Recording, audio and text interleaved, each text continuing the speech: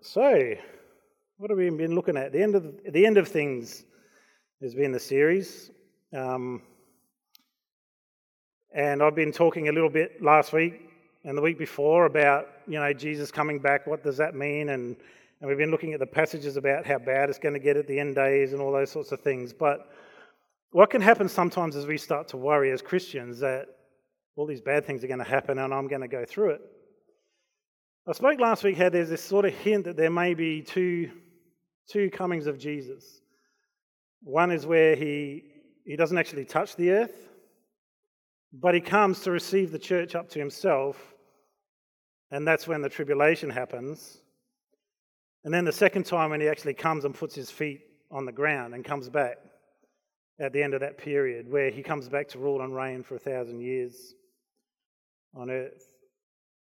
So it looked like there was these two different events that might take place, and one of those events is called the Day of the Lord. So if we hear the Day of the Lord, that's actually a time of judgment, of calamity. That's, like when we're reading through that Matthew chapter 24, when it talks about, things falling out of the sky and great darkness and everything's going to be shaken.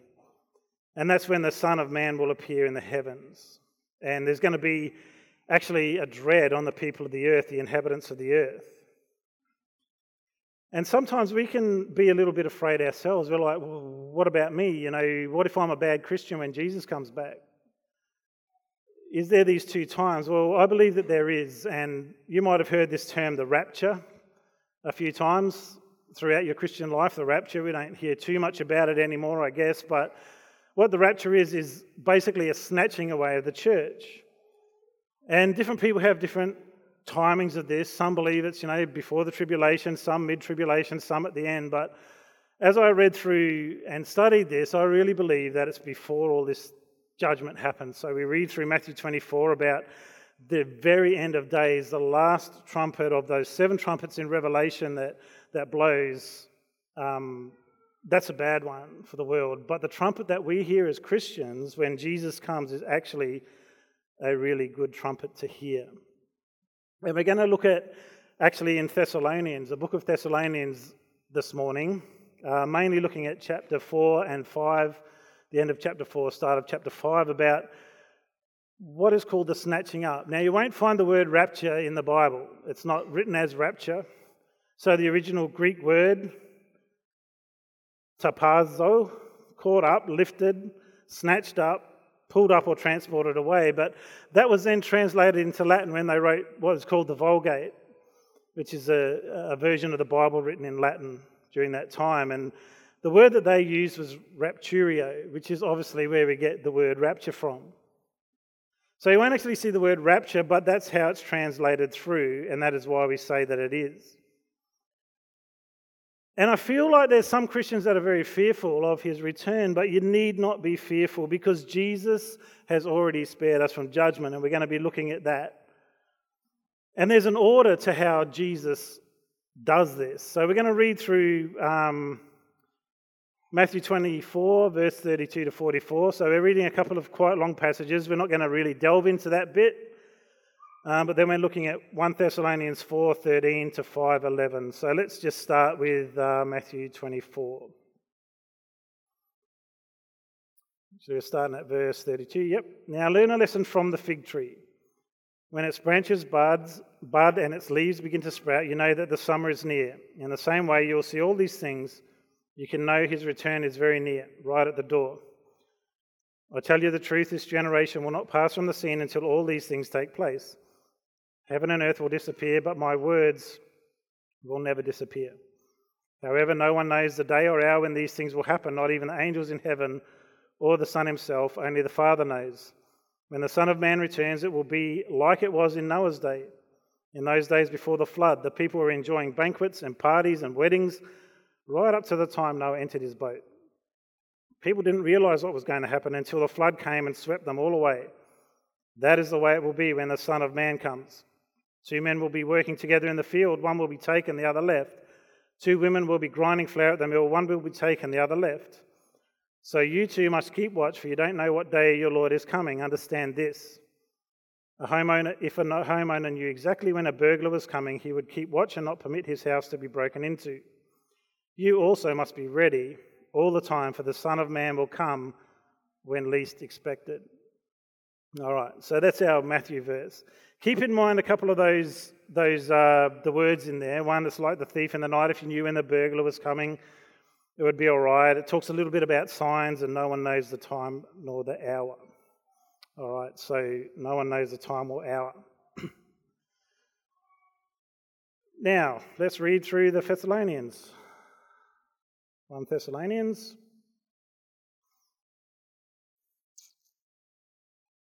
In chapter 4. 1 Thessalonians chapter 4, starting at verse 13. And now, dear brothers and sisters, we want you to know what will happen to the believers who have died. So you will not grieve like people who have no hope. For since we believe that Jesus died and was raised to life again, we also believe that when Jesus returns, God will bring back with him the believers who have died. We tell you this directly from the Lord. We who are still living when the Lord returns will not meet him ahead of those who died. For the Lord himself will come down from heaven with a commanding shout, with the voice of the archangel and with the trumpet call of God. First, the believers who have died will rise from their graves, then together with them, we who are still alive and remain on the earth will be caught up in the clouds to meet the Lord in the air. Then we will be with the Lord forever, so encourage each other with these words. Now concerning how and when all this will happen, dear brothers and sisters, we don't really need to write to you, for you know quite well that the day of the Lord's return will come unexpectedly like a thief in the night. When people are saying everything is peaceful and secure, then the disaster will fall on them as suddenly as a pregnant woman's labour begins, and there will be no escape. But you aren't in the dark about these things, dear brothers and sisters, and you won't be surprised when the day of the Lord comes like a thief, for you are all children of the light and of the day. We don't belong to darkness and night, so be on your guard, not asleep like the others. Stay alert and be clear-headed. Night is a time when people sleep and drinkers get drunk, but let us who live in the light be clear-headed, protected by the armour of faith and love, and wearing as our helmet the confidence of our salvation. For God chose to save us through our Lord Jesus Christ, not to pour out his anger on us. Christ died for us so that whether we are dead or alive, when he returns, we can live with him forever. So encourage each other and build each other up, just as you are already doing. So we see here that there's going to be a snatching up, or as you read through this, it's like the church is there, but then all of a sudden it isn't. It's like a twinkling of the eye. The people of the earth who are Christians, who are believers, are taken away. And this is something that came directly from the Lord. And it's an order that we see in here, that first of all, it's going to be the dead in Christ shall rise, then those of who are alive and remain. Now, you could think, well, does that mean that when we're dead right now, we don't go to heaven, that we're not there? No, I don't think it means that at all. However it works, we don't really know, but it says in the Bible that to be absent from the body is to be what? Present with the Lord. That the moment that where our earthly body dies, we are present with the Lord, wherever he is, and he is coming back with those people. But at the same time, we have to understand that there's a generation that will never see death. They will never die. There's a generation of Christians, believers on earth, that at some stage Jesus is going to be coming back and taking them with him. So let's put up our next verse, if we could. And this is the order again, written in 1 Corinthians. But there is an order to this resurrection. Christ was raised as the first of the harvest. Then all who belong to Christ will be raised when he comes back, and after that the end will come. And he will turn the kingdom over to God the Father, having destroyed every ruler, authority and power. Now I want you to notice something very, very precious in that, all right? What's going to happen? Christ is raised first. The harvest all belongs to Christ, will be raised when he comes back. Whether you are dead or whether you are alive, you will be raised. Now what does it say after that? After that the end will come. That there's somehow this escaping from judgment, and we're going to read a few more verses to that. Because the rapture, one of the points of the rapture is to deliver us from God's wrath on the earth. All right, so what's the difference? The church persecution, which is in John 16:33, it talks about how in the world that you will suffer persecution, you will have tribulation. But it's very clearly identified that the tribulation that we have here on earth as Christians comes from the enemy, the devil. The difference between that and the end times, the last 7 years on earth, is that it is the wrath of God that is poured out on the earth. He is the one who brings tribulation to the ungodly, to those who don't believe, the ones who remain here on earth. So let's have a little look at a couple of the verses about that. 1 Thessalonians 1:10.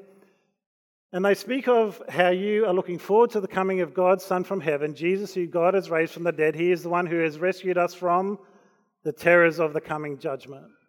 1 Thessalonians 5:9, for God chose to save us through our Lord Jesus Christ, not to pour out his anger on us. God's anger is not directed towards a believer. His wrath is not directed towards those who have faith in Christ. In fact, this is a way that God is going to release us. So do we have another verse there, Romans 5:8 and 9. But God demonstrates his own love towards us in that while we were still sinners, Christ died for us. Much more than having now been justified his blood, we shall be saved from what? Wrath through him. Again, you do not have to be scared. Jesus said to his disciples that I'm going to prepare a place for you. I wouldn't tell you if this wasn't so that you can be with me there. And as Paul's writing this letter, he's giving comfort to the Thessalonians. He's saying it's okay, it's all good. If it was that we were going through the wrath and tribulation and all that of God, then wouldn't it be a very different letter? It would be preparing the Christians, the believers who are still alive, that there's a bad time coming and you need to get things right. And of course we do need to get things right. But what he's saying is this, guys, be comforted. You've been delivered from the wrath of God. And thinking back to when in Mark it's talking about Noah, what it was like in the days of Noah. What was it like? People were getting married, they were feasting, everything was still normal. But it was a wicked world. And also it talks in another part of the Bible about Lot. And it talks about how Noah and Lot were both pulled out before judgment came. So I don't think it's any mistake that God put in there that Noah escaped it. A righteous man. In fact, it says that Noah was the most righteous man on earth.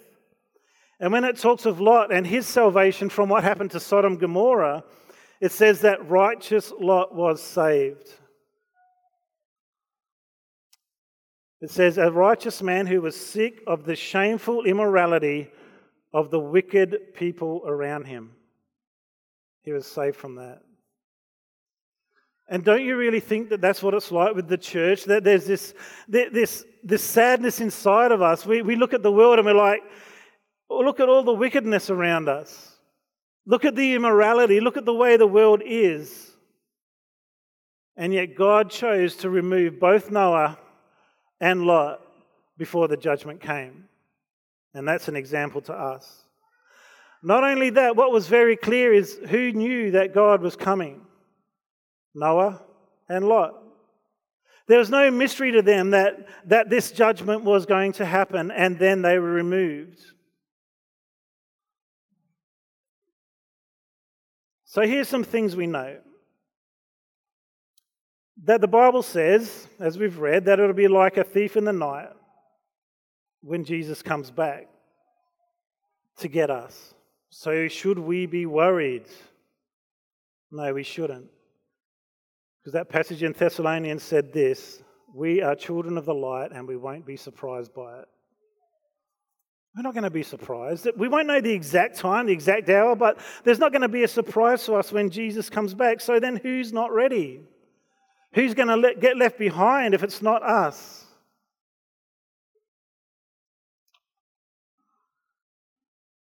It's those who don't believe in Jesus. If you are saved today, if you have given your life to Jesus Christ, if your hope is in him, you do not need to be afraid that you're not going in the rapture. You will be going in the rapture. Why? Because as Moses and Lot were righteous, what happens to those who are born again? They are counted as righteous in Christ Jesus. Is that right? It's not our works. It's not what we've done. It's not because I'm a better Christian than someone else and it's possible that maybe they'll go and I won't. That's not what it's talking about. It's saying if you are a believer in Jesus Christ, he is coming back for you. so that you can go and meet him in the air, so that you can be forever with him. What an absolute joy and pleasure for a Christian, which is why we can look forward to the coming of Jesus Christ and our catching up, the rapture of the church, the taking away. And why can we be so confident about that? We are confident in our salvation. Because of that, we know that God's wrath will not be poured out of us.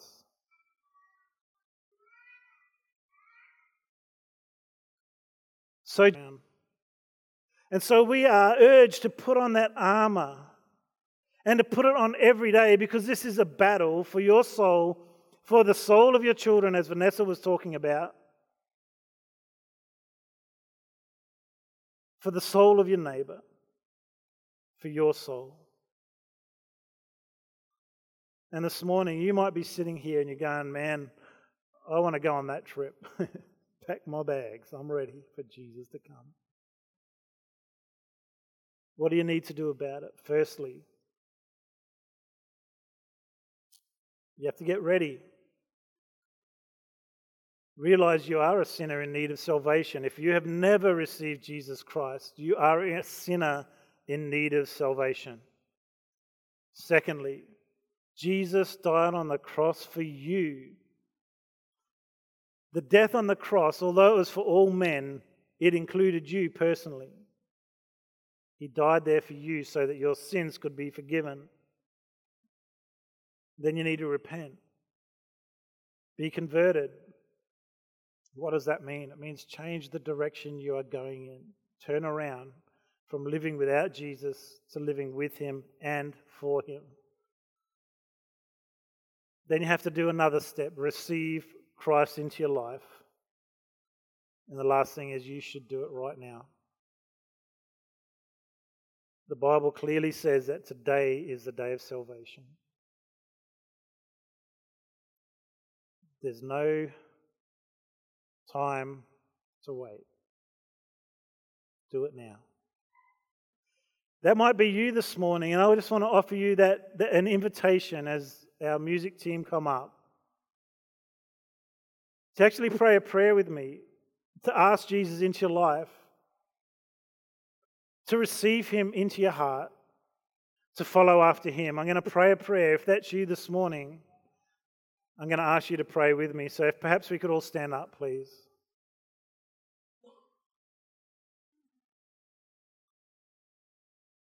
Christian, you are not missing out on the rapture.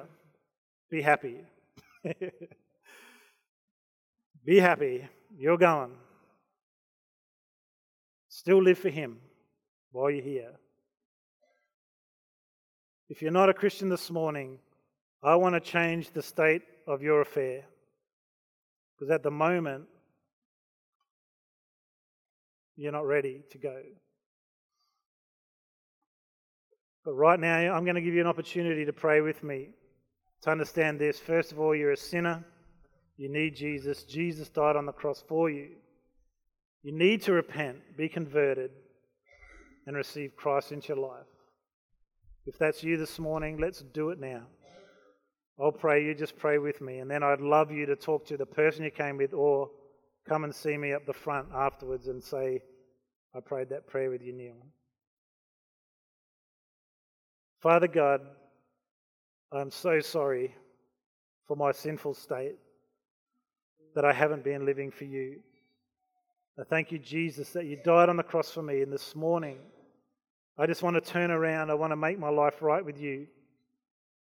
Come into my heart, I pray. From this day on, I want to live for you.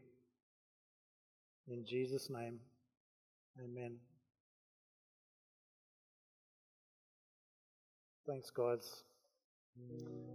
Now, if that was you this morning and you prayed that prayer, it is really important that you connect in with someone who can walk with you in that journey. So, as I said, who did you come with? Who's a friend?